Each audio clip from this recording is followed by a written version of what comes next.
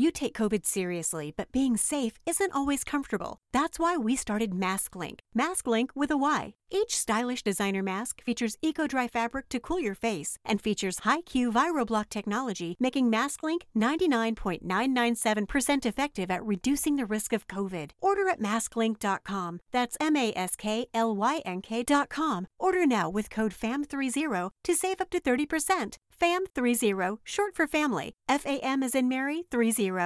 The Leslie Marshall Show, the only true democracy in talk radio, of, for, and by you, the people. Live nationwide and streaming live at lesliemarshallshow.com. Call in with your thoughts at 888-6-LESLIE.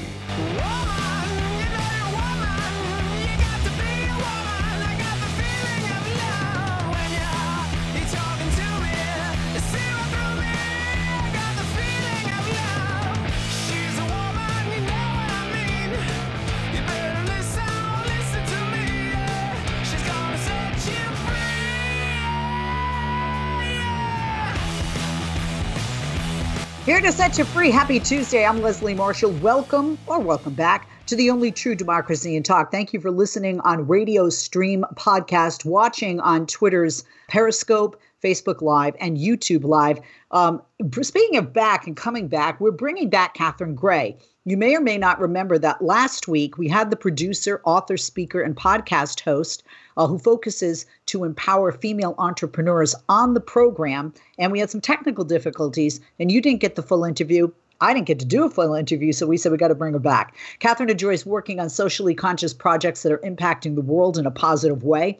And after a successful career as the top account executive in the nation for a Miami-based cable advertising firm, she became a filmmaker and entrepreneur with a focus on making a difference, and that she is doing. Currently, she's working on launching a new original series for television called She Angels, covering the exciting journeys of female entrepreneurs who win funding and mentorship at the She Angels Pitch Fest. And this is in part of creating a global initiative to fund women around the world. In addition to this endeavor, she recently co-founded the creation of the She Angels Foundation, and that's to further the efforts in generating a fund to support female-founded nonprofits that are helping women. We had Catherine on last week for Giving Tuesday to talk about that organization and more, but we didn't get to the and more, why we're going to have her on today. By the way, to support the women's empowerment vision, she hosts the podcast series Invest in Her.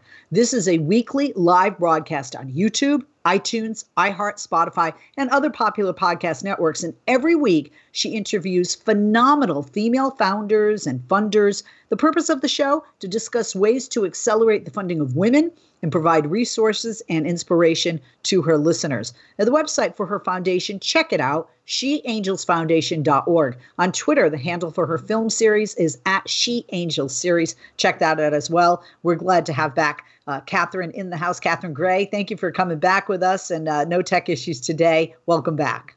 Yeah, let's hope, Leslie. I'm sure we're probably not the first ones using Skype or Zoom to have a dropout. So I do on national television all the time. Trust me. Yeah, it happens. Oh, well. The good news is that I got to come back and visit with you again, which is always a pleasure. So they just dropped, since I saw you, my TED Talk just came out called Fund Women, Save the World. And I didn't expect it to be out so soon, but they released it this week. And it's basically about what everything I do is about. And that is that we need more women investing in women. I think I mentioned last time that you and I both know that, we get less than 3% of capital funding from venture capital and less than 15% of traditional funding. And it's just so out of whack. And so my mission with everything I'm doing, every platform you just mentioned, is all around the idea of how do we fix this underfunding problem, and how do we level the playing field so that men and women each get their fair share of funding. And I love your producer, Mark, who just showed me his two adorable daughters, and that he said he wants this kind of world that we're talking about where women are equally funded for his kids. And I love him for that. And I think that, we just need more men out there that want to get behind their daughters and sisters and wives and friends, because I think that most people, like Mark, most men, understand that the world will be a better place if we have the ideas and inventions and cures that women bring to the table. One of the things I mentioned in my TED Talk is how many inventions have been created by women throughout history that have impacted the world in a major way. Some of the ones that come to mind are that, women created central heating. Hello. The electric refrigerator, car heaters, fire escapes, computer programming. One of the women was one of the major founders of computer programming. Of course, Madame Curie, that, modern day X-rays, thanks to her. So there are so many ideas and inventions being left on the table because they're not being funded. And so that's why I am so passionate about this. And everything I'm working on is how do we get more women to become angel investors, and how do we get more men to get behind women entrepreneurs? I recently had on my Invest in Her podcast one of the managing partners of Golden Seeds, which is one of the largest angel investment groups in the country that does focus on funding women. So there are more and more angel investor groups popping up out there with a focus on women, not nearly enough. They certainly need to build their membership, but they do focus on getting behind businesses that are led by women. Maybe they're founded, maybe they're the CEO, but they're led by women. And, I think that's a great thing that Golden Seeds is doing. If somebody's out there and they're thinking, hey, I'd like to educate myself on how to be an angel investor, there are groups like that one that you can go to, and they literally educate you on how to become an angel investor. And I think that's one of the greatest services that they provide. And I always say, what could be more interesting than learning about all the new innovative ideas that are coming out in technology and healthcare and science and whatever? Who doesn't want to know about that? I know I do, Oh, most definitely. Two women that come to mind that were housewives and kind of by accident ended up, one didn't end up creating things. One created an empire by accident and another created something. And that's Mrs. Fields Cookies. She used to just bake cookies for her kids' school bake sale. People were like, these cookies are so good, I'd pay for them. Then they started buying her cookies, and we know how that ended up being a franchise. But I want to point out, to your point, she didn't have people coming to her giving money until they saw them in almost every mall throughout the United States. And she did that all herself. Another woman is, and I thought I had invented the Post-it note. I think I did, but somebody else took credit. But because I used to cut squares of paper and tape the back because I'm a list person and I write everything down. I drive people crazy. I still do, even this tech age. I'm a list person too. Yep. One of the reasons we get along so well, right? Well, Mike Nesbitt from the Monkees, his mother in Cambridge, Massachusetts, she worked from home as a housewife to make extra money typing envelopes. The more she typed, the more she made. But she kept making mistakes. So she concocted this flour and water mixture to paste onto the envelope to type over, and she invented whiteout. So these are just two examples, though, of how women's creativity and ingenuity have changed our lives, whether it's with our taste buds with Mrs. Fields Cookies or something that many of us used and some of us still use, kids use, and you still can find it everywhere, which is whiteout. But again, when you look at the gap in the inequity and that unmet potential and economic growth for our nation, look, right now the time is ripe for this because you have more women running and winning political races on both sides of the aisle, Democrat and Republican. You have more women voting than ever before. Women do hold up half the sky. They're the majority of the population in many nations throughout the world. The times are changing. They're voting in Saudi Arabia, for crying out loud. But still in the United States, where we should be leaders and progressive with regard to women's issues, we still have this nearly 98% gap in funding for women-led startups. Are we starting to see changes in that, or starting to see changes in that number? You know what? I hate to tell you, but I read during COVID that it's actually gotten a little worse. Oh. And women that are, more impacted by COVID because of having to take care of kids and having to educate their children at home. And they seem to be more impacted by it. But one of the things I will say is that's why my crusade is about women investing in women, is because it is the way that we're going to change this. Of course, we want men to invest in their daughters and wives, like we said, and their friends. But the bottom line is that research shows people tend to invest in people they identify with. And that means there needs to be more women at the table. Now, it could even be one woman at the table with 5 other men. And I've had angel investor women tell me if they have at least one woman like themselves, they were able to convince the other men why they should invest in this woman's idea. Because often it will be something that a woman would identify with. Maybe it's something that, is good for mothers or, for single women or, whatever. But and the men don't identify with it. But if there's at least one woman on the investment panel, it does make a difference. So that's why I say more women need to become angel investors. They don't want to do something that they don't understand, and I can perfectly understand that.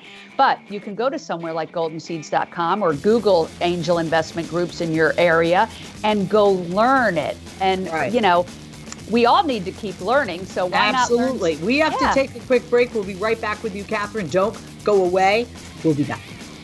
Okay, ladies, now let's get information. I say, who to me, you got some coordination. I say, okay, ladies, now let's get information. I say, okay, ladies, now let's get information. We are back with Catherine Gray, producer, author, speaker, and podcast host. Like I said, the website for her foundation is sheangelsfoundation.org. And on Twitter, the handle for her film series is at She Angels series. Thank you for returning with us. And Catherine, thank you for holding in and welcome back.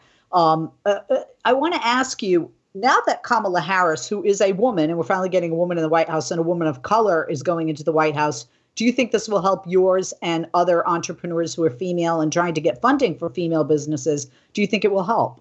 Oh, I absolutely think so. Anytime you have a woman at the top in a major capacity, it's going to help bring others along in every industry. And, we're launching a new show in January online called She Angels.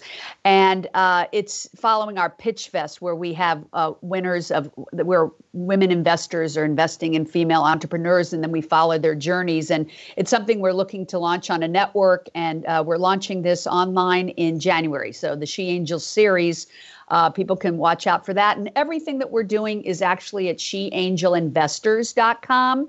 And She Angel Investors houses everything that we're doing, the Pitch Fest in series, the Invest in Her talk show, which is our podcast, and also our She Angels Foundation that you just mentioned. So on the nonprofit side, our She Angels Foundation is wonderful because we invest with grants in female-founded nonprofits that are helping women. And people can become members. So there's so many ways that women can help women. One way is to become a member of She Angels Foundation. And, the membership is totally tax deductible and goes 100% to the grants that help female-founded nonprofits. Like I said, they're helping women.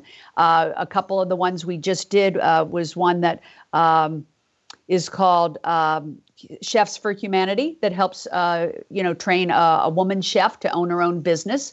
That's run by Chef Kat Cora, who was the first winner of the Iron Chef on television and first woman inducted in the Culinary Hall of Fame. I think we talked about that last week. Yep. And then another one is called Hope Gardens, that helps women that are fleeing domestic violence to have a place to live and get back on their feet.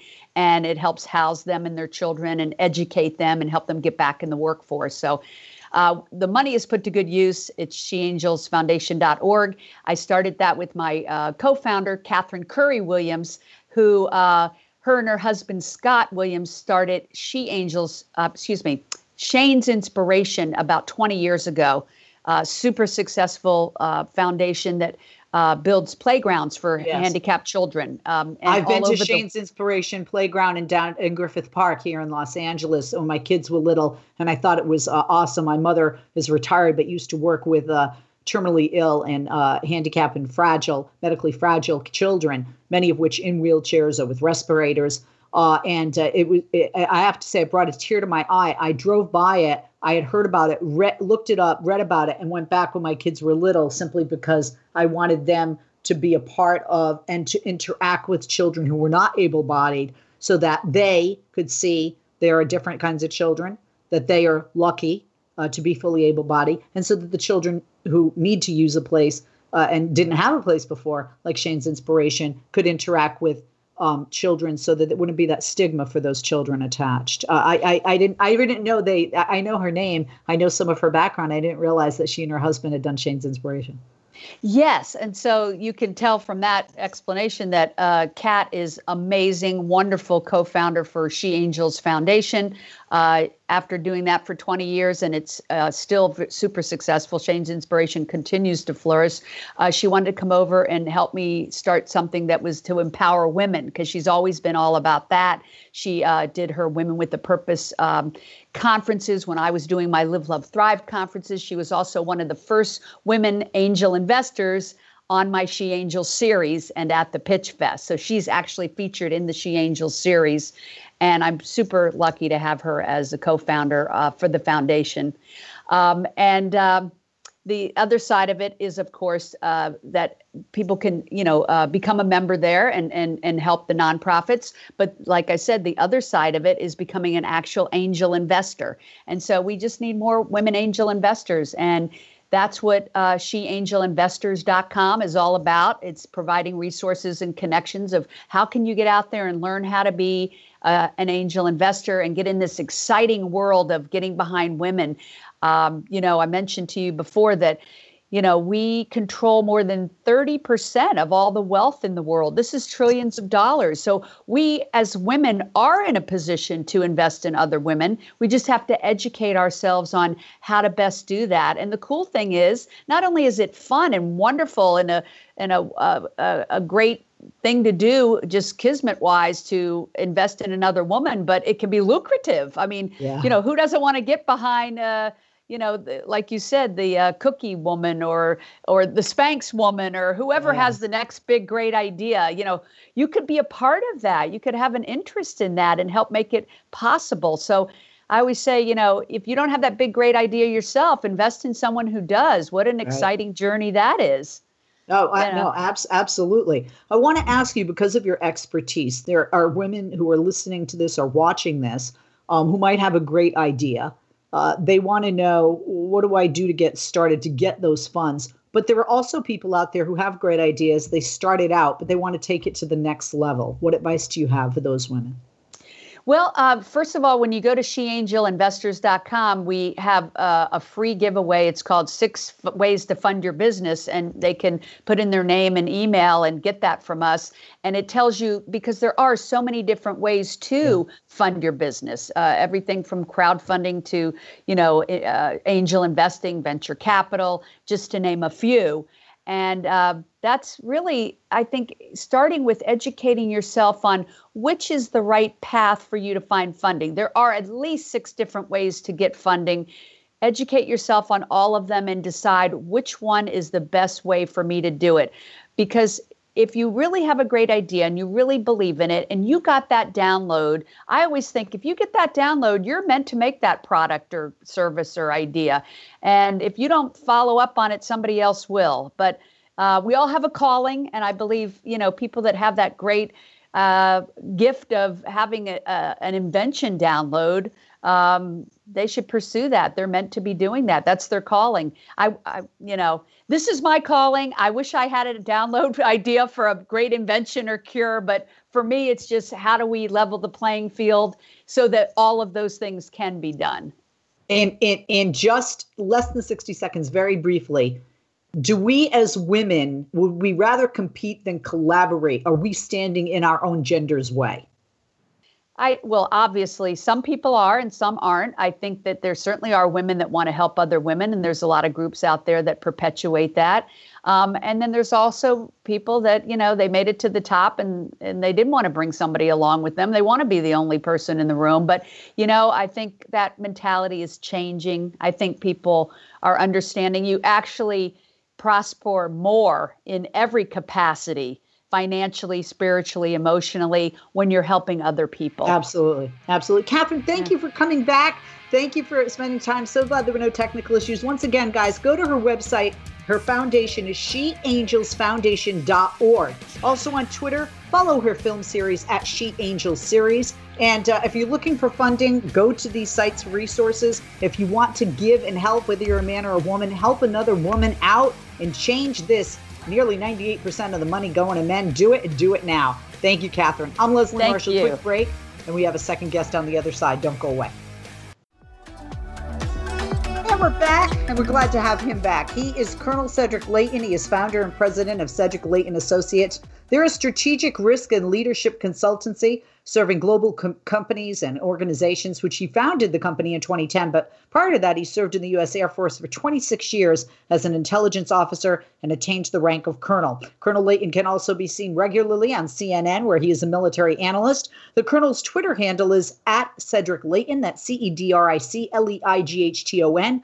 The website, cedricleighton.com. Colonel, thank you for coming back with us. Always good to see you. Thank you, Leslie. I appreciate it. It's always great to be back with you. Thanks so much.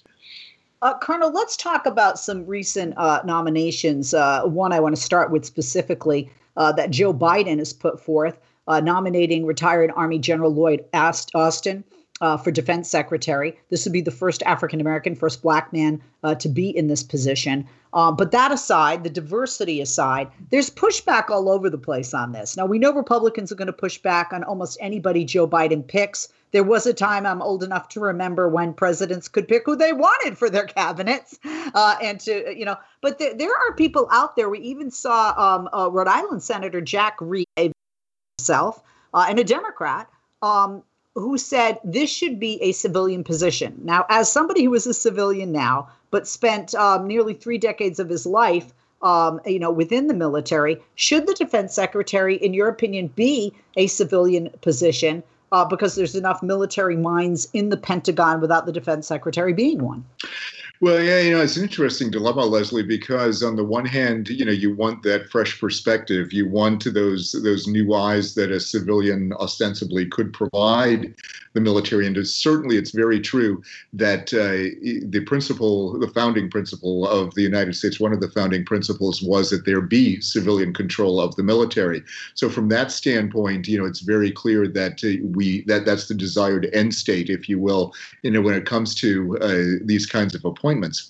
Now, when you look at the specifics of everything, you also need somebody who has a degree of understanding of the military. Doesn't necessarily mean that they have to have served in the military, but they should definitely understand it. And when you get to the point of being wanting to pick a minority person who has served in many capacities, you have a very limited pool to draw from, and most of those people will have served in the military. Now, you could probably find somebody who has served, their service ended in the military before the 7-year cutoff point, and that would be good if they had more than 7 years, in civilian life. But it shouldn't be an ironclad situation. There are certainly people who can, understand that they are civilians now, that they're no longer military people, and that they have to, not only act differently, but they also have a different legal role. And, I'm fairly hopeful that General Austin is one of those people. But it is interesting because, with Senator Reed and, Senator Gillibrand and a few others, looking at this, they were very emphatic when General Mattis was made Secretary of Defense under President Trump. They were pretty emphatic that they wanted a bona fide civilian in charge of the military, but you also have to have somebody who understands the military and, frankly, who doesn't get snookered by the military as they become, Secretary of Defense. Well, he is a 4-star general, and he, as former head of U.S. Central Command and military forces in Iraq, like I said, would be the first African American who would be leading the Pentagon. you had mentioned James Mattis. A lot of people forget it wasn't just Donald Trump who needed a waiver to bring in a military guy, but Harry Truman actually did the same back in the day.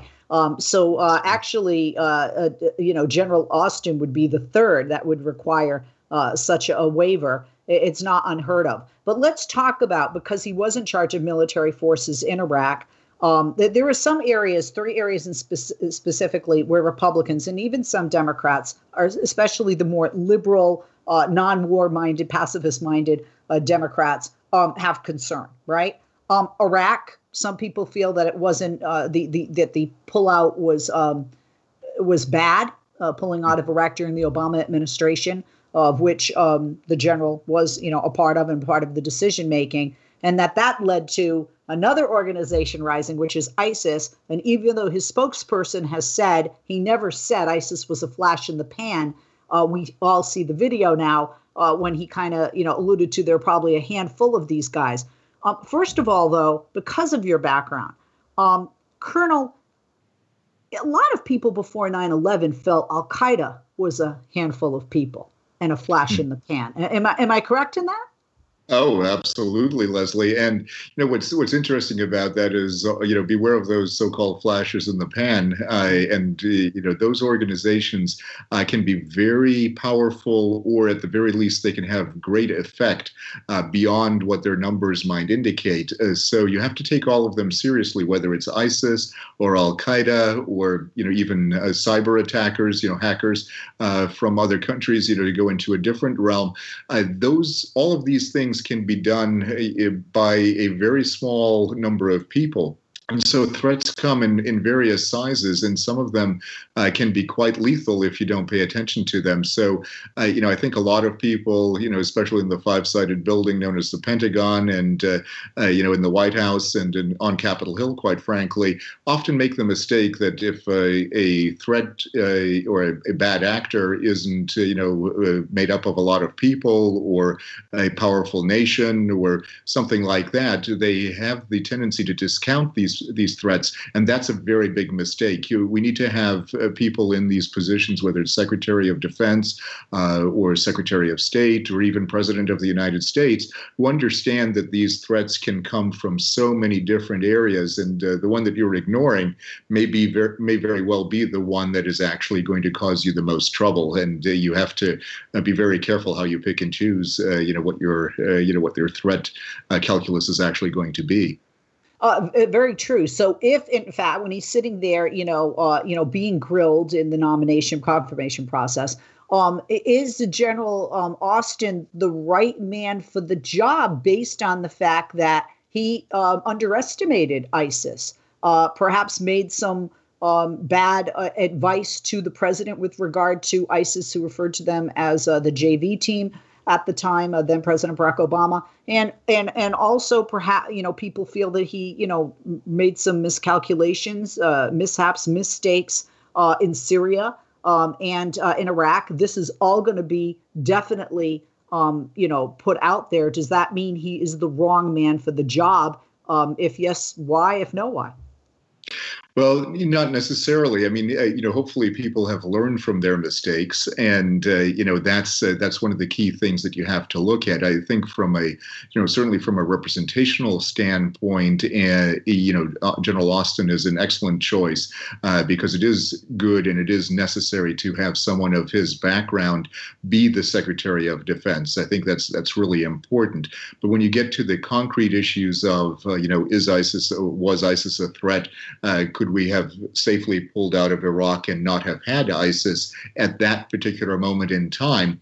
And the answer is probably no, because of all the conditions that, what the conditions were like on the ground there, and the whole idea that, when you are a senior military officer, the advice that you give to a commander-in-chief carries a lot of weight, and especially if you were the number one commander in that theater, like General Austin was, then you have to be very careful. And I think, we have to, as military people, we all have to guard against the idea that we are invincible. We as Americans are invincible. And I think we often suffer from that, thinking that, okay, we've won this conflict, we've done these things, we have great weapons, we have great people. All of this is true.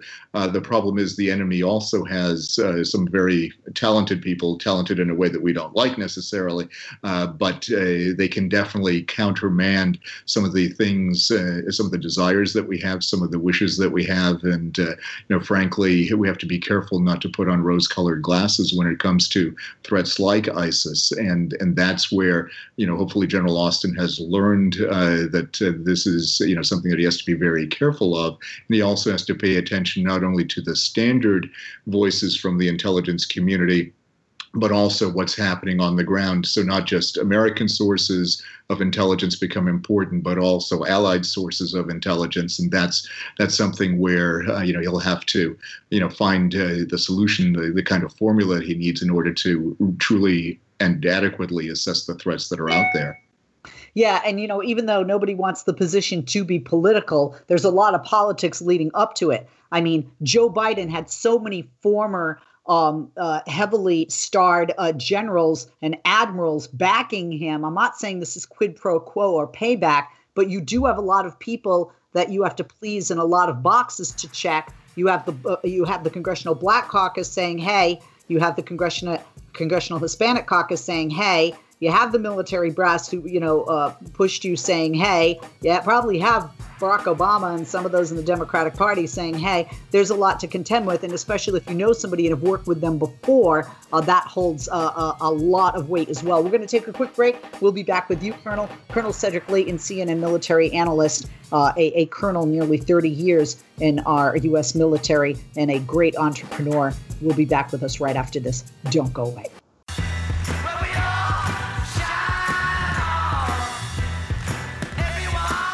Somebody who was very political, much loved, much missed. The music, the poetry, the lyrics, and the mind of John Lennon. Anniversary of his death today. A lot of people talking about where they were when John Lennon was shot. Let's go back to Colonel Cedric Leighton, founder and president of Cedric Leighton Associates. On Twitter, follow him at Cedric Leighton. The website is cedricleighton.com.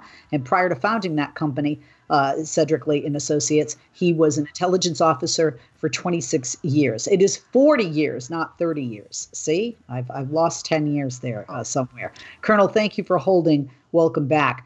We are talking about Biden, Joe Biden, President-elect Joe Biden, set to nominate retired Army General Lloyd Austin. Before the break, I had talked about the politics in this. Do you believe, as somebody who had a very long, nearly 30 year, maybe that's where I get the 30 years, you nearly had 30 years in the United States military, in the armed forces. If somebody is a military member and has military background, like, at Mattis with Trump in this position, or if confirmed General Austin in this position, does it make it political? Because a civilian individual could also make it political depending on whom you select. Oh, absolutely, Leslie. Yeah, I think politics kind of goes with the territory of any cabinet position, but especially Secretary of Defense, because, let's face it, just in simple issues like, where the production line is for the F-35 or, something like that, that's, any weapon system brings with it a jobs tail with it, a logistical tail with it. And the manufacturing of a particular weapon system becomes important for certain members of Congress. Well, if that weapon system is going to be produced in part in their district, they want people that are going to help them get jobs for their district or for their state. And the whole system is inherently political, but it also has the Secretary of Defense has a unique responsibility in that they have to rise above that political aspect of things. Yes, there's the part where you're helping a particular district or you're helping a particular state just because you have you're building aircraft there, for example, or ships or whatever it happens to be. But on the other hand, if there's a national crisis, the Secretary of Defense is going to have to rise above that. It is going to have to be the person that the country turns to and the president turns to lead the armed forces to take care of that particular issue. And that's and usually, of course, that's an overseas issue, but that's the kind of thing where you have that unique combination of a political role as well as a supra-political or above politics leadership role. And that's the kind of balancing act that I think a Secretary of Defense will need to be able to fulfill. Yeah, it's interesting that you say that, because one of the things, regardless of the situation in Iraq with the troops, when you look at it, that was a massive logistical assignment. And one of the things that we are now preparing as a nation and will continue into the Biden administration is the distribution of the COVID-19 vaccine, because we have the first people, the frontline healthcare workers getting it, and those in long-term health facilities like nursing home or residential facilities like nursing homes. We have many people to go all the way down the line until we get, hopefully, the majority of our nation vaccinated. And he also has been involved in national security briefings. And I think people forget that not only the massive logistical challenges that come with distributing the COVID-19 vaccine, but in addition to that, how this kind of stuff could be a national security risk. Maybe people would look at this general and this nomination in a different light, because he is up for that task. He certainly is up for that job, and he has proven himself historically in his own career to be able to do that. Absolutely. And I think, when you look at the withdrawal from Iraq, you're right. That was a massive logistical challenge. And, frankly, if we're going to be leaving certain parts of the world, to end the so-called forever wars, that logistical talent needs to be brought to bear there. But you're definitely right about it being very important for the COVID-19 vaccine distribution issues. And there's no organization that is better poised to help the United States, to help the people of the United States than the U.S. military when it comes to logistics of that type. And, someone who has experience with these kinds of things at various levels, like General Austin, could very well be the ideal candidates for that specific task. Absolutely. Do you think the nomination process is going to be difficult? But let's just look at waiving. I mentioned Senator Jack Reed, who I know personally and I like very much. Senator Reed is a West Point graduate. He's a former Army Ranger. And he said when retired General James Mattis was confirmed as Pentagon chief in 2017, quote, "Therefore, I will not support a waiver for future nominees." He can't support a waiver for General Austin because he will look like a hypocrite, truly. And then again, there's so many people out there, especially, I'm sorry, on the right in politics that, Lindsey Graham, right? You can have my word, play this so my words will come back, and everybody played it. His words came back and he didn't care. And, we continue on. But there have been conversations and consultations with lawmakers on this waiver issue. The transition team, the president-elect, is aware that it's a hurdle they need to clear. Will it be difficult for the general to get the waiver? Will it also be difficult for the general to get the confirmation? I want to add one more thing. He is the first African-American being put forth for this. And I know people say, well, you shouldn't look at the person's skin color, you look at the qualifications. Absolutely. But when you have a president-elect trying to put forth leaders of diversity and who are African-American, we haven't seen someone African-American before in that position, or Latino, like you have Xavier Becerra, the Attorney General of the state of California for Health and Human Services Secretary. When you have people like this coming forth, don't politicians on both sides of the aisle, but especially Republicans who are pushing back even more so, don't they have to be delicate, because this could offend large portions demographically of our voter bases? Oh, absolutely. And not only the voter base, which is absolutely the critical element in a confirmation hearing or a confirmation process, but also think about this. The United States military is made up of about 40% minority individuals. So think, if you have the top leadership looking different than the rank and file, or at least a major portion of the rank and file of the military, that's a problem. And, so from a military perspective, you want to have at least some of the leaders look like the troops. And then when you have an opportunity like this, where you have a qualified African-American individual who could very well handle the rigors of being Secretary of Defense, you would be put in a very difficult position if, on the one hand, you're championing Black Lives Matter, for example, or racial equality in general, and then all of a sudden you come against this particular individual when you have a chance to approve somebody like that. So, it is a balancing act, certainly for the incoming Biden administration, but it's also a balancing act for all of these politicians, in the Senate who are looking at this, and, whether it's Senator Reid or, any of the others, they have to really look in their heart of hearts, saying, okay, does the greater good outweigh some of the things that I've said before about the waiver for a former military person being Secretary of Defense? So it's a tough call. The finger pointing, especially when it comes to hypocrisy, will be there regardless, whether it's justified or not. But sometimes, people will have to rise above that and look at the person's qualifications. I think, one of the things that we have to also look at, Leslie, is the fact that the National Security Act of 1947, which stipulates that 7-year time requirement, is 7 years really the right amount of time? Could it be shorter? Should it be longer? Probably not. But if maybe you did 5 years or 4 years, that might be a little bit better, because you have a very unique talent pool in the military, and you don't want to lose that regardless of, who the individual is or what race that individual is. You want the talent, and you want it as quickly as you can get it.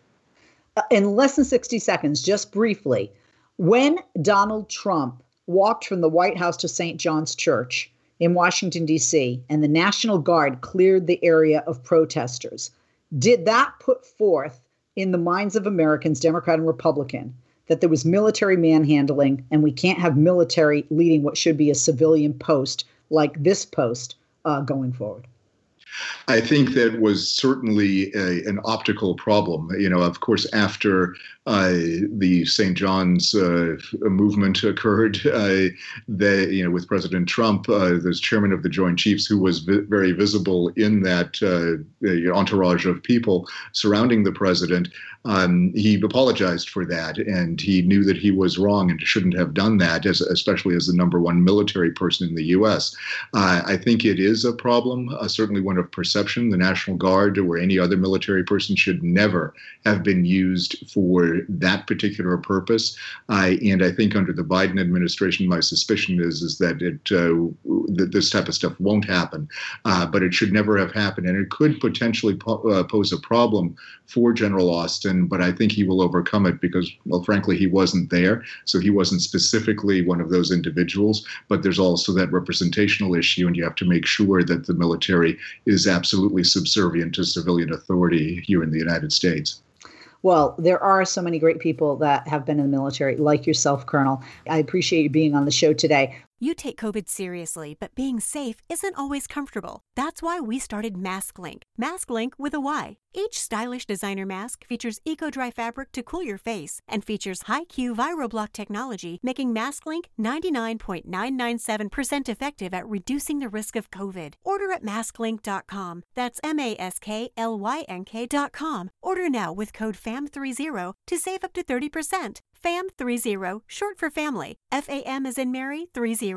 I'm here with David Lorenz from MEDC and Pure Michigan to discuss how we can safely support local businesses when they need us the most. David, small businesses all across the state have been hit so hard during this pandemic crisis. What do we need to do to help them turn around? We just need to support them, and that means being more intentional about the type of purchases we make, about what we do when it comes to eating or traveling. Let's talk about safety issues. How can we make sure that we're safe and still support small businesses? If you go to Michigan.org, at the top of the page, you'll see a link that says Travel Safely in Michigan. Read the Pure Michigan Pledge. It'll give you all the information you need. You know that 1 in 5 jobs in Michigan is in retail. If we were to take 1 in 10 of our out-of-state purchases, and if we then convert that to a local purchase, we can generate over $1 billion in economic activity in Michigan. The MEDC has a website, and it has plenty of ideas on how to support local retailers and restaurants. Go to michigan.org/support local to learn more.